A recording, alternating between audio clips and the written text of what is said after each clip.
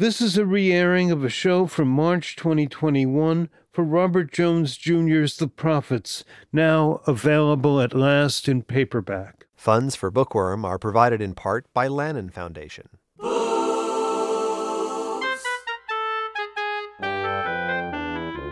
would we be without books? Where would we be without good to learn? It's a rhetorical question, sir, but where would we be without books? From KCRW and KCRW.com, I'm Michael Silverblatt, and this is Bookworm. I'm happy to report that my guest today is a debut novelist. His name is Robert Jones Jr. The book is called The Prophets. It's gotten extraordinary reviews from all sorts of people I like, ranging from Marlon James to Edmund White.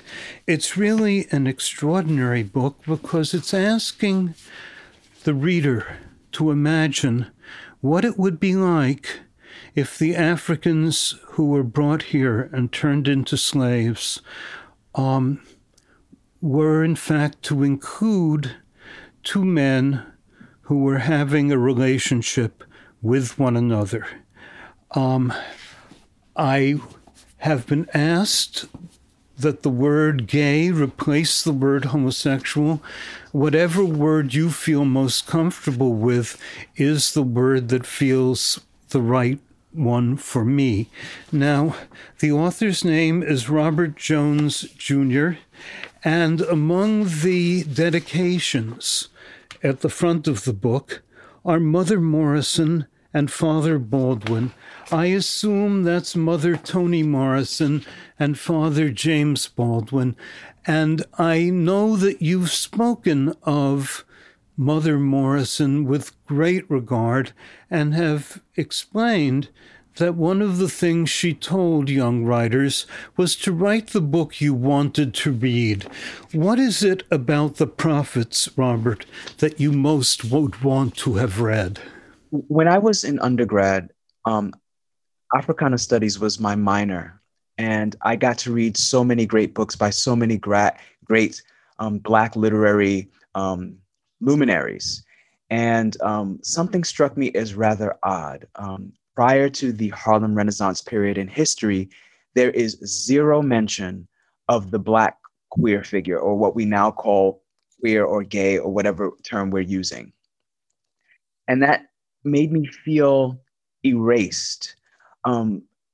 Every other demographic can trace their roots all the way back to whenever, to some antiquated or ancient period. But the Black queer figure did not have that same privilege. And it started me on a quest to look for the Black queer figure in history prior to the Harlem Renaissance. And unfortunately, I could only find those aspects in under the context of, say, rape culture and sexual assault. So they would mention, for example, in Incidents in the Life of a Slave Girl by Harriet Jacobs, there's a sentence that describes a slave master raping a male slave. And then in Toni Morrison's work in Beloved, she describes one of her characters, Paul D., being sexually assaulted by a male overseer. And I thought, well, yeah, that was probably true. Those things probably did happen to enslaved men, but what about love? And that is where Toni Morrison came back to me and spoke to my spirit when she said, if you cannot find the book you wish to read, then you must write it. And I knew I would have to go about the daunting task, the terrifying task of writing a book in which I imagined two enslaved young men being in love in a relationship during antebellum slavery. Now, one of those young men, Isaiah, is described as having a remarkable smile. And I notice on the back of the book cover, so do you. Are these figures in any way representative of the life that you lead with your lover? I suppose in some respects that my life as a Black queer man living in a white supremacist capitalist patriarchy had informed my construction of these characters, in particular Samuel and Isaiah. Maybe not so obviously, but maybe in some subversive, surreptitious ways. But certainly, the broad strokes of Samuel in his anger at the injustice of the situation he and Isaiah find themselves in. And in Isaiah's more timid, sort of thoughtful ways about going about achieving liberation, perhaps there is some representation of me in those aspects. Among the many things I like, having done my research about you, is that you're a big fan, as am I, of the writer Gail Jones, who had studied at Brown University, whose first novel, Corregidora, moved me very, very deeply, and I've read most everything she's written since, and I notice that it's as if, again, she's been virtually forgotten by a whole generation of readers, including Black readers, but she's one of the best people alive and writing in America today, and I assume you agree. I absolutely 120% agree with that assessment. And it should be, we should note that her first book, Toni Morrison was the editor of Corregidora, and brought Gail Jones to us. I didn't know that. Oh, that's great. I had no idea.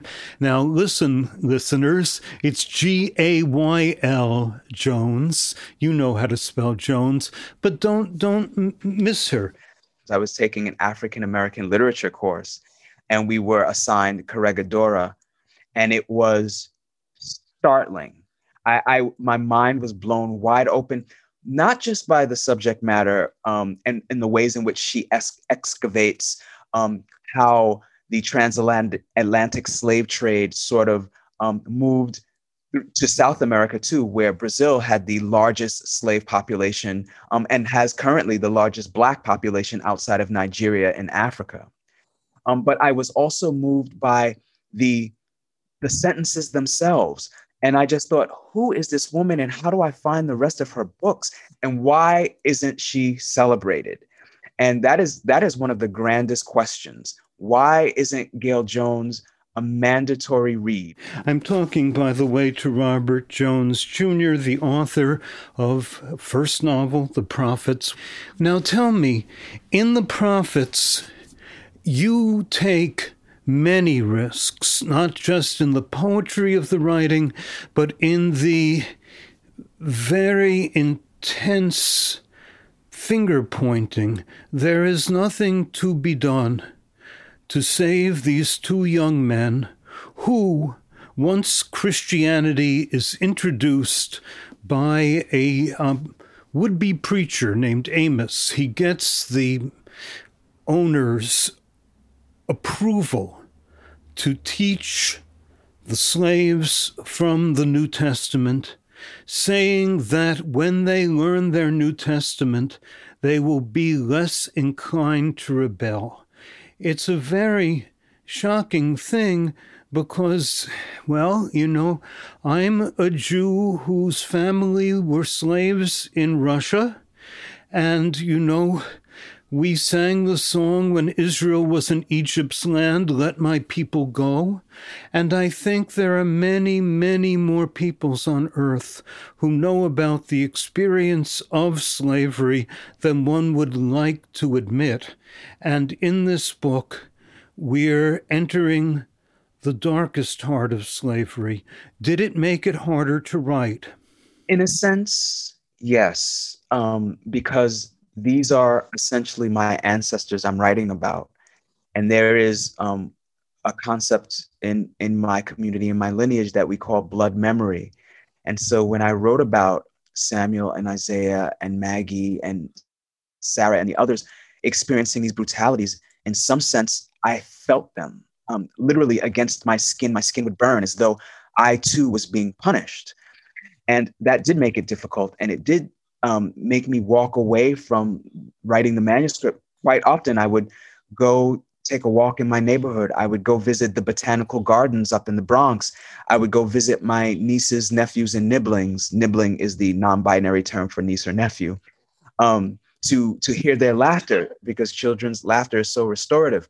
I meditated. I did whatever I could to bring myself back, because what many people don't know about the process of writing is that you really delve into it. It's almost like you're living in it as it is happening, as you are writing it. And so you experience things you didn't think that you would experience.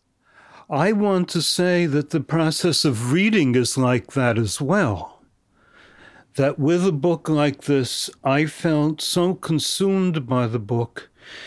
Even though I am a descendant of slaves, I felt ashamed to be white and part of the culture that treated these characters who I'd come to love so deeply and so complicatedly in such terrifying and horrible ways. Well, I completely understand. And that is actually part of the reason why I wanted to imbue the book with as much love and hope as I possibly could, even though the circumstances were so dire. Because I realized if it's having this kind of effect on me, I can only imagine the effect it's going to have on the reader. But at the same time, my ancestors, who were speaking to me the entire time that I was writing this book, said, "Young man, we actually endured this. We're just asking you to witness it. The least you can do is share our testimony."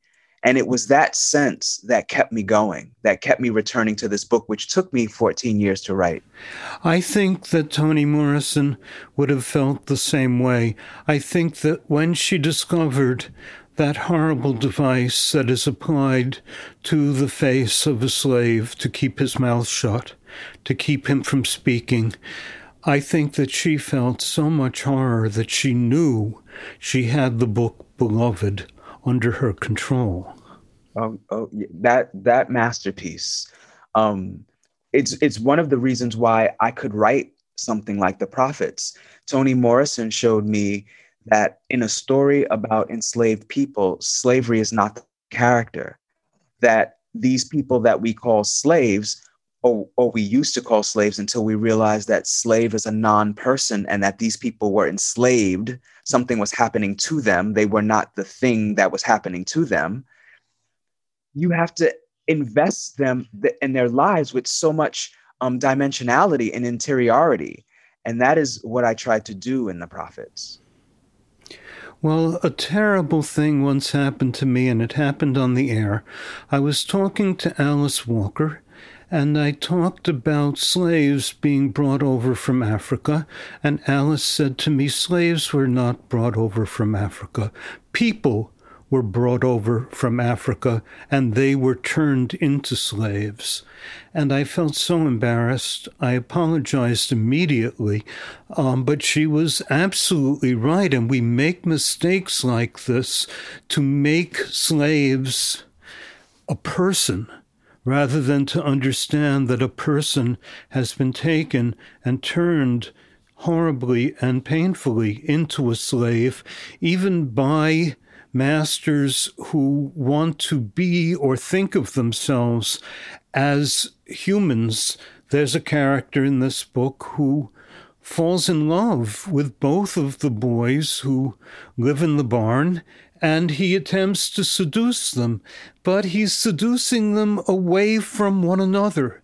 He is stealing them from each other, and the shock, even though he's spending hours and hours of his days painting portraits of one of them, his invasion of their privacy is a terrifying and very dark thing. You're speaking of Timothy, the plantation owner's son. And Timothy is in this strange position. So he's raised to believe that the Negroes are beneath him and inferior and non-people. But then he goes to the North and he's exposed to different ideas about the institution of slavery and those who are enslaved. And so now he has these two conflicting ideas inside his person, and he's trying to reckon with them and failing horribly. but trying. And that is the big tragedy of Timothy, is that he's trying to be a better person and he thinks he is a better person, but he's actually perpetuating the same crimes that his parents are, but just with a different twist. Now, Robert, I want you to do me a favor and answer a question that I suspect no one wants to ask you. Who are the prophets? The prophets are every single character in that book is in some way a prophet, because what the prophets do, at least biblically, is give us warnings, tell us great wisdom, pass on knowledge that we're supposed to use and heed.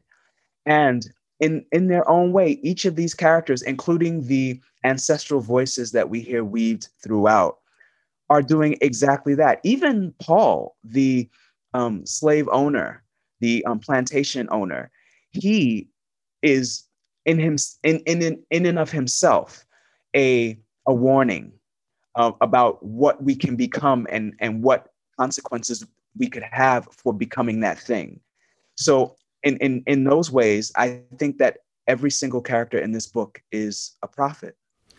Well, the voices of the ancestors, the names, so many of which come from the Old Testament, all seem to be speaking to me about the ancestral generations and the way in which, not the New Testament, but the Old Testament, speaks about the coming of slavery to Egypt, the building of the pyramids, that most of our world monuments were created by the so-called institution of slavery. And we enjoy forgetting that. And one of the things that your book does not want us to do is to forget a thing about the ancestors. The ancestors are speaking to us constantly. Absolutely, in ways that are both terrifying and edifying. And I wanted to sort of tap into that. I wanted to be still and listen as intently as I possibly could. So much of the writing of this book occurred during the witching hour or the magic hour, 3 a.m. my time. And that was when, for me, the world was most quiet and I could hear those voices. Though one of those voices, in fact, came to me in a dream and said to me, "You do not yet know us." And that is how I get the first line of the book is from a literal dream that I had, that I scribbled down in the middle of the night when I woke up and went back to sleep and thought nothing of it until I woke up the next morning with my notepad to see what I had scribbled down and saw that and said, oh, these are the ancestors telling me not only do I have to listen to them, but they want a part in this book. They want to be able to talk to not just me, but to these characters and also to the reader. I think they're the ongoing voice, the undertone of the book, and I think that we're hearing from them all the time. I think that they're teaching the characters, all of them, the poetry of moving beyond direct statement into rich and complex rhythmic statement, which defines the specific individuality of this book. I'm Michael Silverblatt, and you're listening to Bookworm. I'm talking with Robert Jones Jr. about his impressive debut novel, The Prophets. We'll continue after this short break. I want to tell you about a new show from the Financial Times called Life and Art from FT Weekend, hosted by me, Lila Raptopoulos. Life and Art is twice a week. On Mondays, I have a guest on to talk about life and how to live a good one. Everything from winter travel to cooking to living more creatively. And on Fridays, we talk art. Two FT journalists and I discuss a piece of culture that's in the air, new music, movies, and more. Find Life and Art from FT Weekend wherever you listen.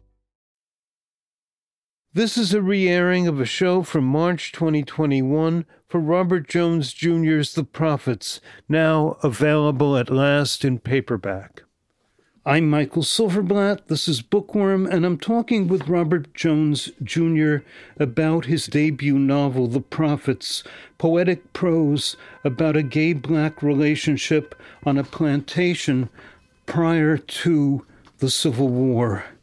Now, this book, to my mind, takes many risks, and one of its greatest risks is to write in a poetic prose that you invent for this book. How long did it take you to feel comfortable writing in this extraordinary voice?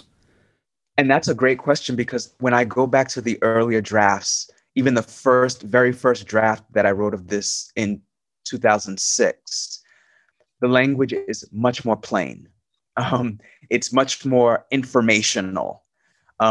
As I look at those drafts and I peel back the years, I see how inch by inch I start to incorporate a more poetic prose, a more lyrical prose, which I think was really the influence of not just Toni Morrison, who was the biggest influence on my decision to write in that manner, but also the influence of music, because I was listening to a lot of Mahalia Jackson and Bessie Smith, as well as Ma Rainey and Sade and Janet Jackson and so many others, to help me sort of find the rhythm of what I needed to write. And so I think those are the influences that gave me the confidence. And as it took me, I would say at least 7, maybe 8 years to feel comfortable writing that way. You know, the American novel, at least in its most recent years, is not well known for its poetic prose. Some of that has dropped away. We don't even, I would say, have Nabokovs anymore, people whose prose is so self-wrought that we can't compare it to anyone else's prose. The pleasure for me in reading Robert Jones Jr.'s The Prophets is that you're reading a book whose prose is taking an enormous number of risks. Not only are these people being turned gradually into animals, animals are being rescued in the course of this novel as being the creatures that give us milk, that give us meat. They are, in certain ways, being treated with greater respect than the black people in the book. And it's one of the things, well, I thought you were really taking extraordinarily great risks in bringing this to the consciousness of readers. One of the things, Michael, that I discovered in writing this novel, and I so hate to say this, but I find it to be true, is how little things have changed. I mean, certainly Black people are not being forced to work on cotton plantations, but the prison industrial complex is doing essentially the same thing to Black people in this very day. So we don't have overseers anymore whipping us to try to make us work. But we do have police officers who are kneeling on our necks and taking the life right out of our bodies on camera without compunction. So what I recognized about anti-Blackness in writing this book was that it has this marvelous and frightening ability to morph with the times, so that for every epoch it shows up in, it suits the sensibilities of the people of that time, such that they don't regard it as anything strange or unusual, that it becomes part of the landscape. And so, yeah, it's I know it's risky, but part of that risk was so edifying for me. I learned so much.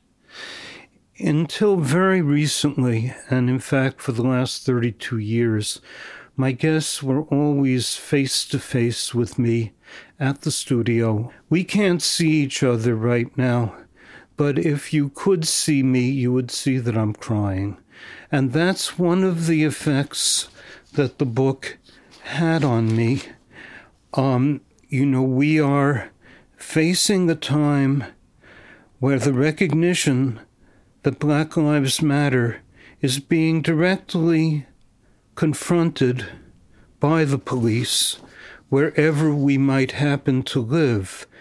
And that is, in fact, I think, one of the acts of great modernity in your book, The Prophets. You are not making any claims for rescue. You are saying this is the book that you have to read if you even want to begin to escape this curse. That is exactly right. One of the things that I learned from James Baldwin and Alice Walker's works is that there are no innocents. No one is innocent. We are all implicated. And because we are all implicated, we all have this work to do. Every single one of us. Innocence, as Baldwin said, is the crime because it makes you think you're exempt from having to do any work, from having to take any responsibility, for having to be held accountable. And so with the prophets, I want to acknowledge that there are no saviors. No one's coming to rescue us. It is all up to us, each individual, to fix this. Otherwise, we're doomed. I've been talking with Robert Jones, Jr. His first novel is The Prophets. Thank you, Robert, for joining me. I think it's a magnificent book, and I'm very grateful to have the opportunity to talk to you. It is my esteemed honor and pleasure and privilege to be here talking with you too, Michael Silverblatt. Thank you so much for having me on Bookworm. I am very grateful to you. I want to tell my listeners that due to the pandemic, we are each taping remotely, so you may hear unusual sounds. You can visit kcrw.com/bookworm for a podcast of today's show, also available at Apple, Spotify, and all other podcast services. It can also be listened to on demand with KCRW's smartphone apps. You know, if you listen to Bookworm, I don't frequently have authors on with their first book. I've usually waited until there's 2, 3, 4, or even more.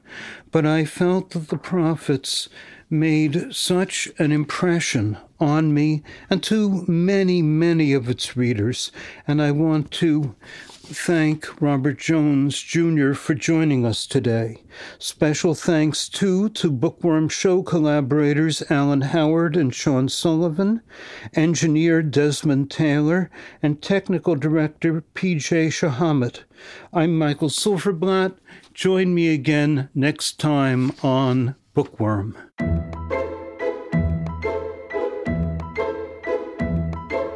I am a bookworm, he is a bookworm, she is a bookworm, we are all bookworms.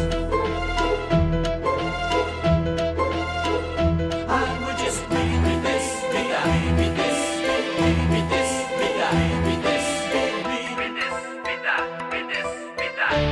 I am a bookworm, we are all bookworms. Funds for Bookworm are provided in part by Lannan Foundation. This program is produced in the studios of KCRW Santa Monica. You can access archives of all Bookworm programs and podcast the most recent ones at kcrw.com/bookworm. The Bookworm themes were composed and performed by Ron and Russell Mail of Sparks. Read this, read that, read this, read this, read that, read this. I am a bookworm, he is a bookworm, she is a bookworm, we are all bookworms.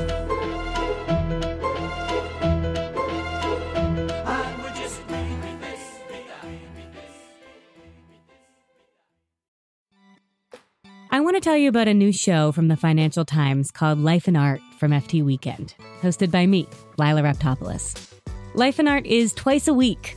On Mondays, I have a guest on to talk about life and how to live a good one. Everything from winter travel to cooking to living more creatively. And on Fridays, we talk art. 2 FT journalists and I discuss a piece of culture that's in the air, new music, movies, and more. Find Life and Art from FT Weekend wherever you listen.